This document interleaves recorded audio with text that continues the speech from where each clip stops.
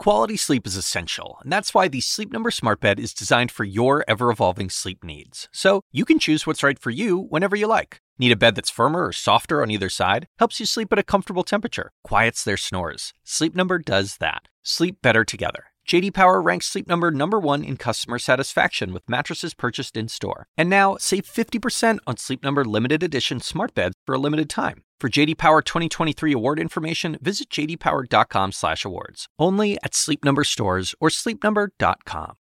All right, thank you, JB. I am Chris Cuomo, and welcome to Prime Time. The president's been in close contact with GOP lawmakers who are now in self-quarantine. The White House will not say if our president has been tested. This is no time for games. This isn't about showing weakness. Getting tested is strength. We've got one president. Be safe. America needs its leaders, especially now.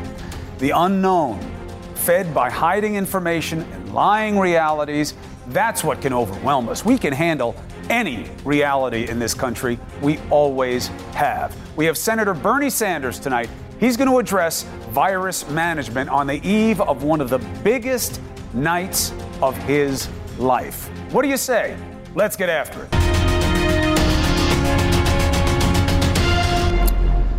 All right, the virus is affecting everything. Why not politics? Congressman Matt Gaetz was with the president on Air Force One today. He is now, Gaetz, self-quarantined, along with 4 other GOP lawmakers. Why?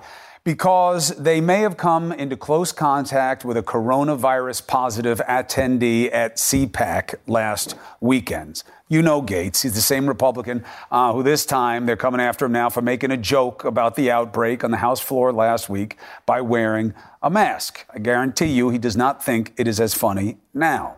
Representative Doug Collins of Georgia also came in close contact with the president this Friday. You can even see they shook hands.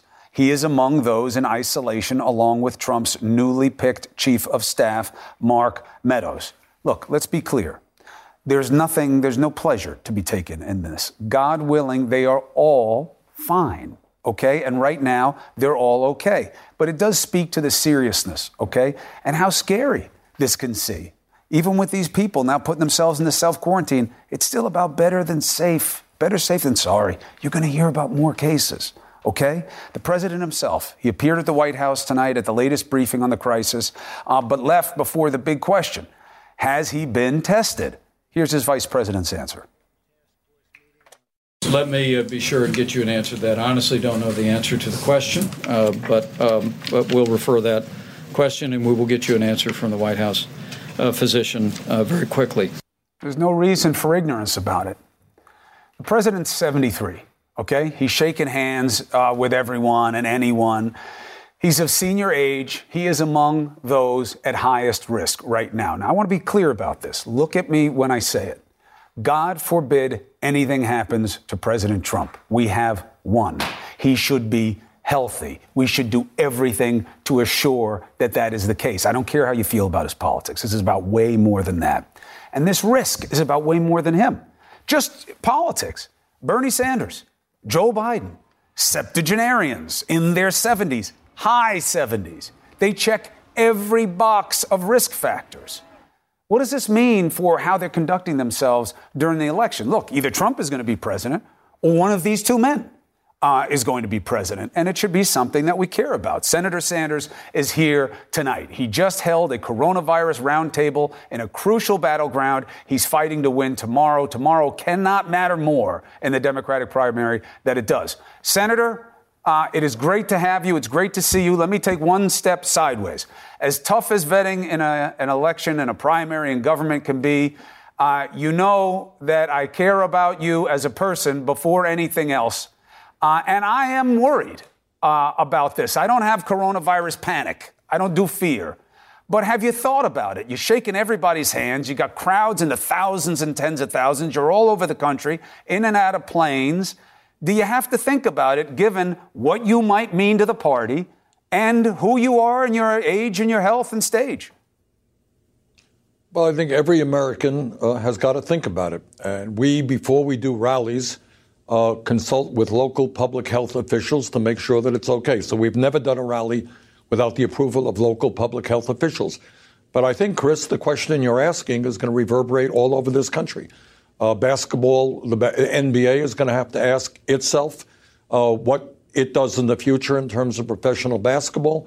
The NCAA is going to have to ask itself that question. Broadway and theater groups all over the country are going to have to ask themselves that same question. I want to know what your guidance is in general about how people should approach this. But I do want to say, you check a lot of boxes. I don't. You may be smarter. You'd probably take me if we played one-on-one. I've been watching you shoot. You still got the form. But your age, your stage, your health, I know you're doing well, but you check different boxes. Are you thinking about it?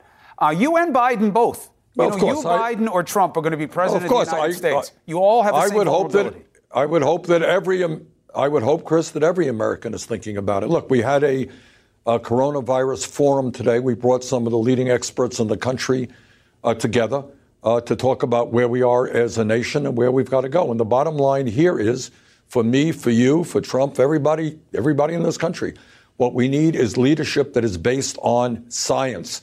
We need to have the best scientists in this country and in the world coming together to direct how and where we go. And one of the things that disturbs me very much about the Trump administration is somebody like Mike Pence, who is leading the task group on coronavirus, is not only not a scientist, his record is kind of anti-science. So we have to do a number of things. One of the things, Chris, and I know you and I have discussed this in different contexts in the past, think about a healthcare system today in which 87 million Americans are uninsured or underinsured. We're the only major country, not to guarantee health care at all. Think about somebody watching this program right now who may be feverish, who may be having a cough, maybe saying, God, do I have the coronavirus? But I can't afford to go to a doctor. I can't afford the couple of $100 it may cost me. Think about a worker who's making $13, $15 an hour, who doesn't have any paid medical leave, who has to go to work tomorrow because if he or she doesn't go to work, they don't have the income to take care of their family. So one of the proposals that we have made is that in this moment, while we move toward Medicare for all, every worker in America should be able to go to a doctor when you are sick right now to make sure that you get the testing that you need to determine whether or not you're sick. Should be every worker who is sick.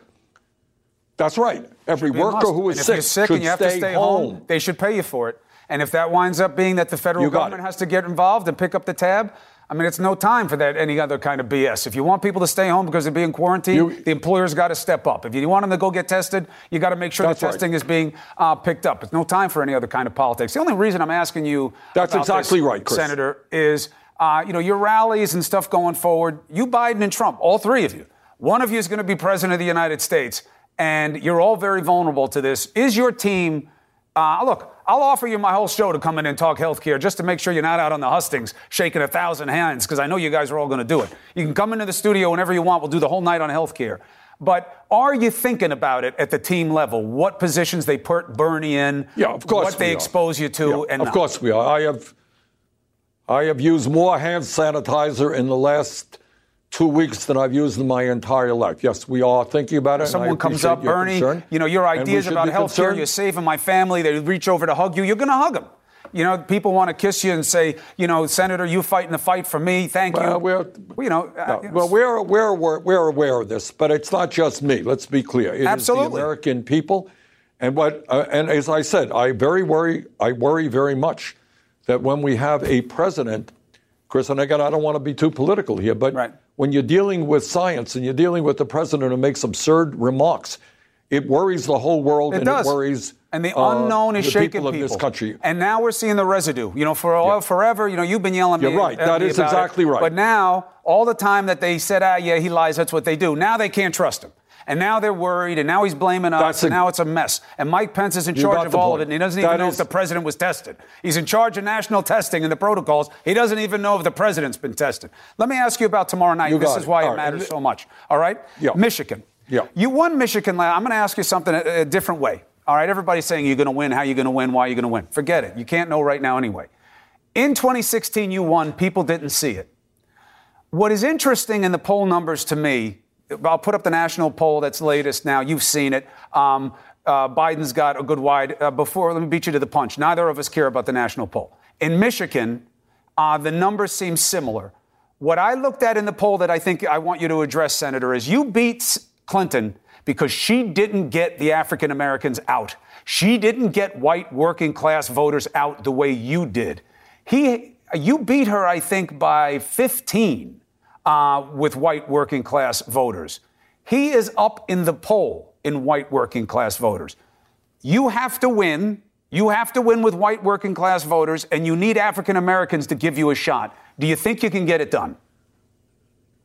Yeah, I do. I think, as you well know, Jesse Jackson, who is one of the great figures in modern history, the man, and I've said this before, not only did he help lead the fight as a young man against segregation and racism in the South, he was up north fighting for the economic rights of the African American community and for all of us. And he just endorsed our campaign yesterday, and I think that is significant. Big endorsement. He has a lot of respect, not only in the African American community, but throughout the United States as well. I think also that our message, polling is one thing. You remember, Chris, that last year, just this time, not last year, 4 years ago at this time. You were getting your clock. The polls had me 25 points down. Yeah. And we won. Now, I can't tell you what's going to happen tomorrow. But I think that the working class here in Michigan and throughout this country understands that in Joe Biden, you have a candidate who is being supported by Wall Street, who is being supported by at least 60 billionaires, somebody who voted for disastrous trade agreements like NAFTA and PNTR, which cause real serious problems here in Michigan, in Pennsylvania and Wisconsin. Somebody in terms of women's rights is not as strong as the candidate we need. Somebody, in fact, people are asking themselves, well, like Bernie or like Joe, who can beat Trump? That's what Democrats, independents, some Republicans are thinking. And to my mind, Chris, this is really a no-brainer. Our campaign is the campaign that can bring young people into the political process, that can speak to working class people, some of whom voted for Trump. I hear the argument. Trump, we're going to need the largest voter turnout. You need them to show up. We have to see it in the primaries, and we'll see it tomorrow night. I want to ask you something about this state. But it's not just the primaries. Yes. Go ahead. You're going to need the primaries on one thing. Yes. Primaries on one thing, and you're right, obviously. But we need them to show up in the general election. Does anyone really believe, let me throw it out to you, you know this stuff, that a campaign like Joe's, which is frankly the same old establishment politics supported by the wealthy, and I know they got all the governors and the senators supporting them. Does anybody really think that that is going to be the campaign of excitement and energy that's going to grow the base that we need to defeat Trump? I don't think so. I say that honestly as a friend of I get your case, and you know the counter-argument. They say, yeah, well, look what happened last Tuesday. He got all the votes that he needed and then some, and you're calling the establishment what his voters called Democrats and African Americans. That's the state of play. But something happened No. Hold it. That is not fair. I'm calling the establishment the 60. Go ahead. All right, because let me define what I mean by establishment. Don't do it for me. Oh, okay. What I mean by establishment is there are 60 billionaires who are supporting his campaign. But you said the Mike voters Bloomberg that he has the establishment voters. No, I didn't. No. Nope. I didn't. Oh, if I said that, then I misspoke. What I'm talking about is the establishment of. Can we call billionaires part of the economic establishment, Chris? Call them whatever you want. Can we call Mike Bloomberg part of the establishment? Wall Street, who is taking out their checkbooks, the healthcare industry that is taking out their checkbooks, that is the establishment. We are taking them on. I get what you're saying. At the end of the day, let me finish. Go ahead. At the end of the day, Chris, I think here in Michigan and around this country, people are sick and tired of billionaires buying elections. They're sick and tired of an economy that works very well for the people on top, but it's not working well for working class people who are going nowhere in a hurry over the last 45 years. This country needs Medicare for all, like every other major country on earth. We need to make sure that the wealthy stop paying their fair share of taxes. We need to deal with the crisis of climate change. That's what our campaign is about. It is not what Joe's campaign is about. Let's leave it on this. I think that what we'll see play out tomorrow night is a function of what people have more confidence in or what they're less concerned about. What you're promising for the future and how to get there versus what Biden may have represented in the past. And it'll be an interesting measurement at a very interesting time. I don't want to keep you longer than promised. Senator Sanders, thank you for being with us. Stay healthy, stay vibrant. Good luck to you tomorrow night. I look forward to covering you in detail all night long. Okay. Thank you very much, Chris. Take care. Be well, Senator. Stay well. Take care of yourself. Thank you. All right. Look, listen, this is not a fishing expedition. The president, Joe Biden, Bernie Sanders, they check a lot of risk boxes. One of these people are going to be your leader for the next 4 years. We got to make sure they take care of themselves. If they're going to go out there and campaign and do things, and then one of them winds up getting sick, God forbid, was it worth it? So we got to be thinking about it. I got to ask the questions. All right, coronavirus. A lot of scary headlines in the news. Italy on lockdown. Literally, Italy on lockdown. Is that going to happen here? What should we be thinking about right now? Extremely valuable perspective. You know who knows these kinds of answers? Surgeon General. Former U.S. Surgeon General, next.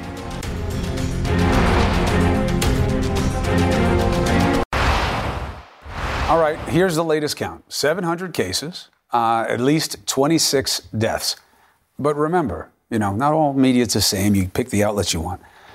The number is going to grow exponentially, okay? People haven't been getting tested.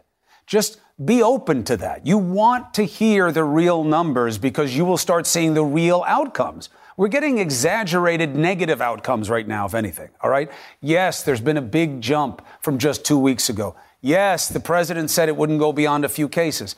He was wrong, and he probably knew he was going to be wrong, and he said it anyway. That's on him.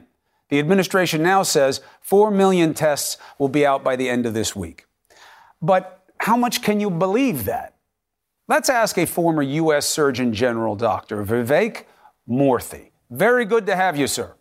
Great to be with you, Chris. So, Vivek, first thing, am I wrong to say that the president should be tested if he's touching these other cats who have been in self-quarantine now, and we should know the outcome of the test? What am I missing?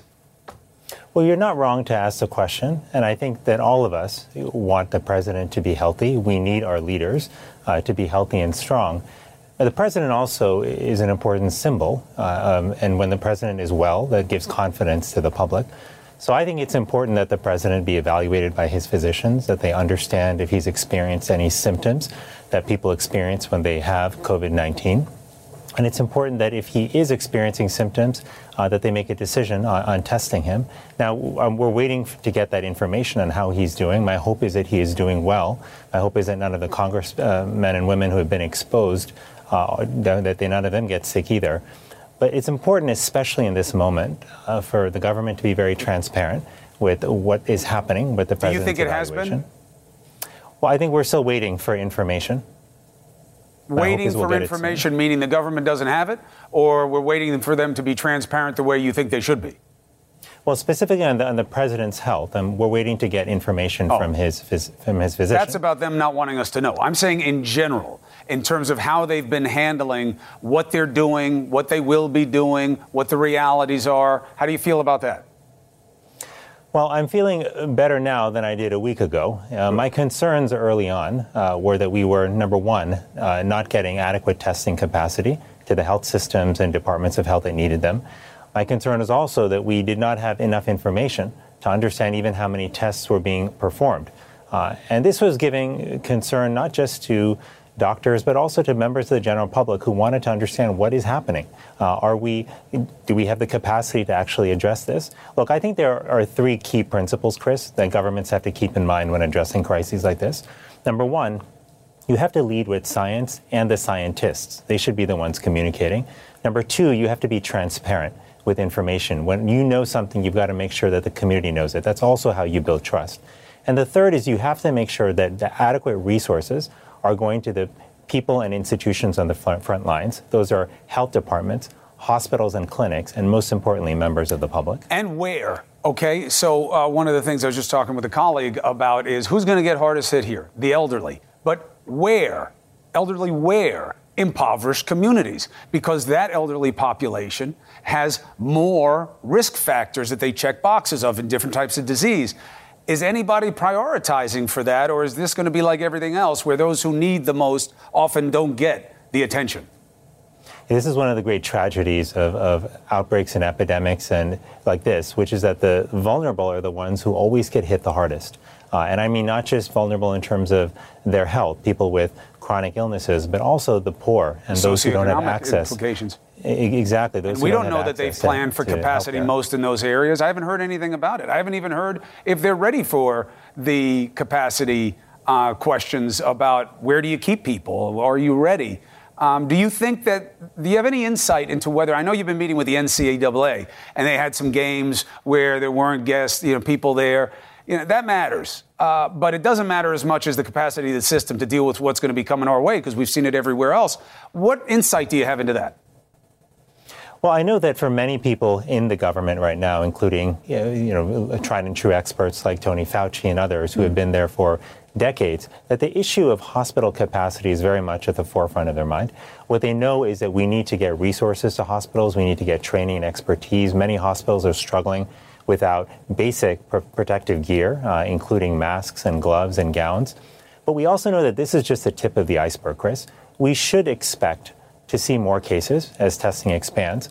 But we should also expect that there's going to be real spread of coronavirus here in the United States. That doesn't mean that it's going to be a doomsday scenario, but it does mean that things are going to get worse before they get better.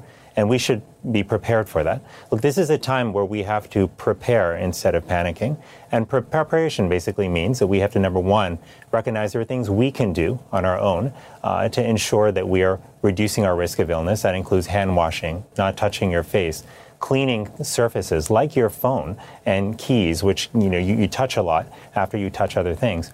But it also requires staying home. If you're sick. Those are some of the things you can do if you're ill. But now as we see increased spread, especially local spread, we've got to think about the next level. We've got to think about how we greet people. Do we move instead of handshakes, instead to elbow bumps like we did during the Ebola outbreak in West Africa? It's very tough to say to an Italian American that you have to start leaving each other alone. But I did see a video on Facebook from an Italian grandmother who said instead of touching, you give a wink.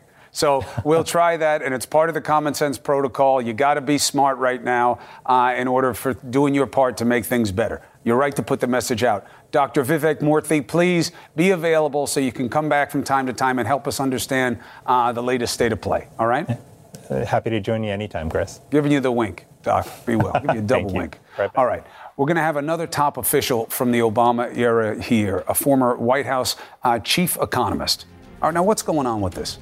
Is this momentary, what's going on? Is this playing the panic game, what's going on in the markets? What do we have to look for in terms of what would cause real economic problems that are long-lasting? Next. Well, we've had the Dow's worst day since 2008, and now we have this oil crash that has been different than anything we've seen in almost 30 years.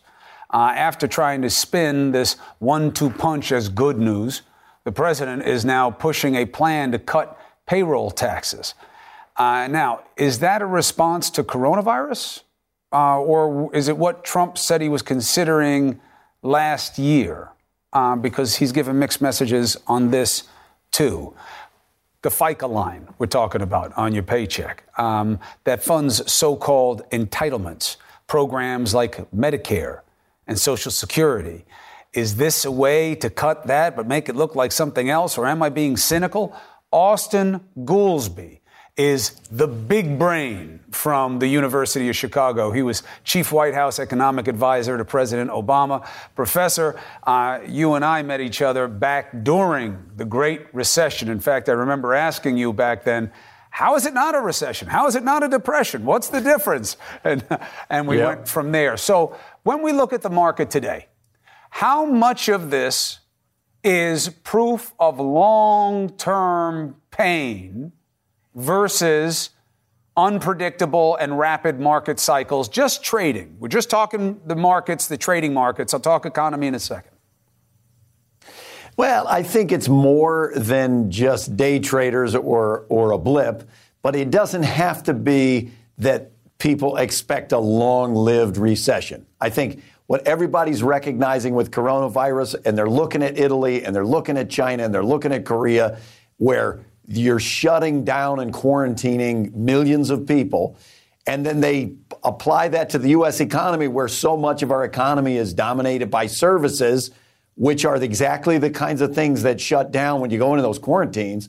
And I think that's the big fear, that people look at it and say, whoa, even if this thing lightens up when we get to the summer, and we're all hopeful that it's more like a flu and less like Ebola, and that in the summer maybe the infection rates would slow down. Even if they slow down for the next 2 or 3 months, this could be a real nasty trip. So the president says one of the things I'm thinking of doing is payroll taxes. Now, that's a tricky thing to do when he already gave that big tax cut, so now you got a big deficit.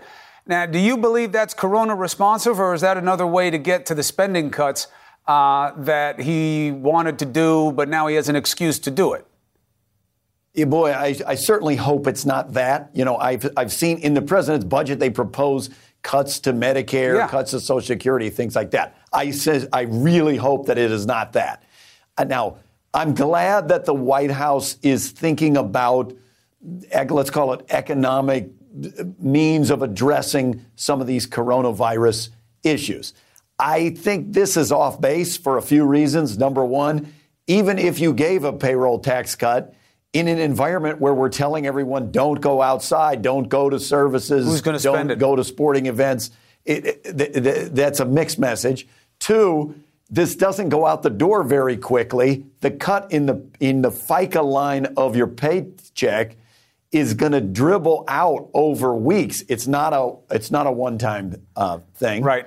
And if they wanted to target Austin, shouldn't they be saying... What if you don't have a job? What if you get laid off? That's right. You don't pay payroll tax. Now what happens? But isn't the direct approach, hey, employers, we're going to step up. We're going to create a fund where you got a million ways to spend money in government. You will give your workers paid leave when they have to go on quarantine. You will not have it both ways. You will not have someone self-quarantine and not pay them. I think that's right. And everybody gets tested. And if states you need help, step up. Aren't those the two obvious moves? I think those are the two obvious moves. And here's the thing about virus economics, which is different from normal economics. In a normal recession, you don't know what the cause is. There's not an obvious time period that it's going to take place and go away. And so you engage in stimulus. The thing about virus economics is the best thing you can do for the economy has nothing to do with the economy. It is to slow the rate of spread of the virus. It's to allow people to stay home when they're sick and not go bankrupt, not lose their jobs. So we got to engage in getting the tests and slowing the rate of spread of this virus. And that is doable. You can't stop the virus from spreading at all, but you can slow it down. You can get us to the summer when the rates of infection may be lower. And I don't understand at all why the president is going out and saying things like, oh, we only have 14 cases and pretty soon that's going to be zero. It's just completely false. And it's encouraging people to do things that are actually making the virus spread. Yeah, it's actually the opposite of what he needs to do, because we all know the case numbers are going to pop. Push the testing, let people see the big numbers, and they'll see how many people recover. They'll be less freaked out. And as you know better than I ever will, perception is reality, especially on Wall Street. Austin Goolsbee, appreciate a few minutes of your time tonight. I'll be calling on you again because this is going to keep going and we're going to need fresh perspective. Be well. Great to see you again, Chris. All right. You might have noticed we've held off on calling this crisis a pandemic. Why? Well, there's a reason why we weren't using it, and there's a reason why we're now using it. It has nothing to do with spreading panic. It's about helping to prepare and being real with you. Chief Doctor Sanjay Gupta will explain this and much more next. Favorite poem of mine is If by Rudyard Kipling, and to change one of the phrases in his poem, if you can deal with being told that coronavirus is nothing and that it's going to be like the plague, and treat those both the same because they are both imposters, that will serve you best. Remind that. This is fine, says the president. It's going to dwindle down. That's not true. Oh, no, everything's going to be terrible. That's not true. Now, the word pandemic sounds bad. CNN, yes, is now calling this a pandemic. Why? Well, let's go to the president talking about whether you should get on a cruise ship. We want them to travel. We want people to travel to certain locations and not to other locations at this moment. And then his own State Department says it doesn't matter where you're going. You see, the warning is U.S. citizens should not travel by cruise ship from the State Department. He says the opposite. Why? Why am I talking to you about calling it a pandemic when it's a scary word? Straight answers. Being real with you. We believe you can handle the truth. That reality you can deal with. Not knowing whether you can trust what you're being told can scare the hell out of you. That's why people like Dr. Sanjay Gupta are so important to us. And as always, brother, happy to have you. Pandemic, scary word. Why the heck do we have to say it? Well, because it's true. I mean, that's the bottom line. And, look, public health officials have been telling me, many of them off the record initially, and now more and more of them on the record, that we are dealing with a pandemic. Pandemic means we're all going to die, it sounds like. What does it really mean? That's the thing. People, I think part of the hesitation for people using this word is because they worry that it's going to incite panic. And understandable, and it is a scary word. But it's worth looking at the definition, look at what's happening here, and then giving some context. So let's look at the criteria. A new virus that can cause illness or death. We know that that's the case. Sustained human-to-human transmission. We've seen that now, obviously, in China, and there's evidence of it here in this country, in Italy and South Korea. Then the last one, evidence of that sustained transmission in distinct locations around the world. It's happening. It's a pandemic. I mean, look, it doesn't necessarily, just because it's widespread, it gives no indication of how lethal, how many people will die. People oftentimes commingle all these terms together. It just really talks about the fact that a new pathogen, Chris, is circumnavigating the globe. It's gotten into every continent except Antarctica, and within those continents, it is spreading. Human to human, and sustained human to human, meaning I spread it to you and another person, you two spread it to other people, and so forth. When you get to 4 to 5 generations of that, that's considered sustained spread. So at this point, I'm almost hoping I get it just so people can see somebody make it through. And that this is the normative behavior over 80% of the time. That's right. I'm sure that's something a lot of people in my audience would like to see also, but for different reasons. Let me ask you something else, and I want to keep you over the break if you don't mind. One is seasonal sensitivity. What it means, and why is it inflammatory for me to want to know whether or not the president has been tested for coronavirus when he's touching these guys who are now self-quarantined? No, well, let me do the seasonal. You want me to do the seasonal one first? Whatever you want. You're the doctor. Well, yeah, I mean, you're the interrogator. So let me answer your questions first. The seasonal one, first of all. I mean, not the nicest way. The seasonal one, we don't know whether or not this is going to go away as the weather gets warmer.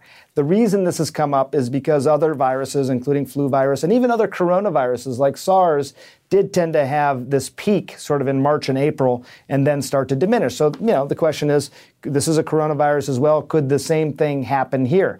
And it might. But, the reason we keep saying novel in front of coronavirus is because it is a new virus and we don't know exactly how it's going to behave. That map that you just showed, the world map, if you notice, most of the cases are still in the northern hemisphere where the weather is cooler. You are starting to see some now further down, but fewer numbers of cases in the southern hemisphere. Maybe that's an indication that it's more of a colder weather virus. We don't know yet. That would be the hope. As far as the... Go ahead. Actually, let's take a break. Come back and we'll deal with the president's issue. Right, I'm going to keep you anyway. All right, Dr. Sanjay Gupta, thank you. We're going to take a quick break. We come back. More of the common questions that are out there because it's all about information. I have complete confidence that as long as you're given the straight deal, you'll take care of yourselves and the people you care about, and we're going to be fine. It's not getting the real deal, not knowing why the president is or is not tested. It's not right. We won't allow it, not on our watch. Stay with us. There's a lot of misinformation going on about coronavirus. So let's bring back Sanjay to sort out fact from fiction. Let's deal with what we left at the break. When we left, I wanted to know from Sanjay whether, it's wrong for us to be pushing to hear about whether the president's been tested for coronavirus when he was touching people who are now self-quarantining. I mean, we only have one. God willing, we need him healthy. Yeah, no, I think it's a very fair question. I think that I was surprised a little bit at that press conference. No one really seemed to know whether or not the president had been tested. Vice President Pence thought initially the question was about whether he had been tested. There was a lot of confusion there. So I was surprised that they didn't have the answer to that. And I don't know that we've still heard the answer to that. Let me make this one point, though, Chris, because play this out going forward a bit. The idea that who should get tested ultimately. We've been really short on tests. You were one of the first to really start talking about this, and we're still short on tests. But who should get tested? So somebody who's gets test positive has contact with somebody, and then they have contact with other people. Now, second generation, should the second generation person always get tested? I'm not sure. I think regardless of whether it's the president or not, I think a lot of docs may make the case that you can't test all second, third generation folks. That's not going to make sense. It's going to be low yield. Let's monitor them, see if they develop any symptoms. It's very unlikely that they would have the infection. Possible, yes, of course, for all the reasons that you're talking about. But I think one could medically make the argument that it's not necessarily appropriate to test everyone who is in this second generation category as the president is in this particular situation. But then what happens? So then what do you do? God forbid. And again, I hope Schlapp and all those guys and Gates and everybody else, I hope they're all fine. Mark Meadows. But if one of them then gets sick, then do you test them or do you just keep watching them? If one of them is positive, because they've been tested now, I don't think the results have come back. Right, but it could be too early. Yeah, it could be too early. But if let's say they get tested and at some point one of them comes back positive, I think that does change the equation. The president has had contact with someone who is positive. But again, some of this is evolving, I think. Even as I talk to my infectious disease colleagues, we don't know exactly how this is going to play out. But given that we don't have enough tests, I think it becomes a crucial question. Who do we actually use a test for? All right. Now, here's a practical consideration. I don't know where to go. I don't know what to do. They may close my kids' schools. Should I go on spring break? Is Gupta going to go somewhere where there's family, or are you going to come up to New York and you're going to, stay with me out east and I'll finally, put some meat on those quads for you in the gym? How do you make a decision about where to go somewhere or not? Look, there's so many different components to this, right? So first of all, looking at just air travel. Let's say I'm flying, you and I've talked about this. I think it's fair to say that the air cabin itself and the air in the cabin itself is pretty safe. Some could argue even safer than most office buildings. People think you get sick more on planes, that everybody's trapped in the same thing. So the idea that you're clustering next to people, that's the concern on planes and in the terminal and other places. And I think there, the basic flu cautions they hold. This isn't like measles where it kind of gets into the particles get on the dust and they stay airborne. It's a respiratory droplet. You see it. It stays on surfaces. You got to avoid those surfaces. Avoid sick people. If you're sick, you stay home. We've talked about that. I do think with elderly people right now, people in their 70s and 80s in particular, or with these pre-existing conditions, heart disease, diabetes, lung disease, and hypertension were the four most common out of the China study that were problematic. I think they should, at least for the next few weeks, be staying home as much as possible. I don't think that you want to take the joy out of their lives, but the idea that, going to crowded places where you might come in contact with the virus, just got to use your judgment in terms of reducing that risk. For other people, I think people will probably still continue to travel. I think if you're young, if your family is relatively young, I think it's still okay to go on spring break and fly on a plane to do so. All right. Well, my invitation stands, Dr. Sanjay Gupta. I need some meat on the quads. You're right about that. You are one of the most beautiful, complete human beings I've ever been around in my life. The more I am like you, the better off my family and everyone who cares about me in this audience is served. You take care. Thank you for the invitation. Anytime, Chris. Thank you for the information. You can thank me for the invitation. It stands. You want to come up? Thank you. I will. We're going to take a break. I want to update you on a guest that we had on last week. She self-quarantined. She was worried about her mother. She thinks she has coronavirus. We have new information, and it may also help answer some of your questions. Next. BOLO, that means be on the lookout. Remember Karen Goheen? She joined us on the show last week, self-quarantine, hadn't been tested, but she's a nurse, and she knew that her high fever and the body aches made it likely. We checked in with her. I got good news. She was tested and has coronavirus. Why is that good news? You remember her? You remember how she looked? You remember how she was dealing with it? She says she's getting better. Her spirits are okay. She had to stay home, but just symptomatic care. And she's doing fine. And she's getting better. She isolated herself from others to not spread. There's a look on her beautiful face. And that was right when she was starting to deal with even the return in the afternoon of more fever. She caught it, and this is the key part, days after visiting her mother at that Kirkland nursing home, what's now the epicenter of the outbreak in Washington. Her mother is waiting on lab results. Look, Helen's going to beat it. She's worried about her mother, and rightly so. You are going to see overwhelmingly, when you see more cases, that Helens are much more like Karen Goheen. Karens are much more likely than anything worse. That's why we pushed the administration to test and to tell the truth about the number of cases. Keeping the number down does nobody any good. They're going to learn the truth. The threat shouldn't be taken lightly. But all the hype and panic, it's exacerbated by the administration mishandling the crisis and the president's lies. Tell the truth, and we'll all be healthier for it. Thank you for watching tonight. CNN Tonight with D. Lemon. Quality sleep is essential, and that's why the Sleep Number Smart Bed is designed for your ever-evolving sleep needs. So you can choose what's right for you whenever you like. Need a bed that's firmer or softer on either side? Helps you sleep at a comfortable temperature. Quiets their snores. Sleep Number does that. Sleep better together. J.D. Power ranks Sleep Number #1 in customer satisfaction with mattresses purchased in-store. And now, save 50% on Sleep Number limited edition smart beds for a limited time. For J.D. Power 2023 award information, visit jdpower.com/awards. Only at Sleep Number stores or sleepnumber.com. I'm Dr. Sanjay Gupta, host of the Chasing Life podcast. In honor of our 10th season, we want to hear from you. Leave us a message at 470-396-0832 and tell us how you chase life.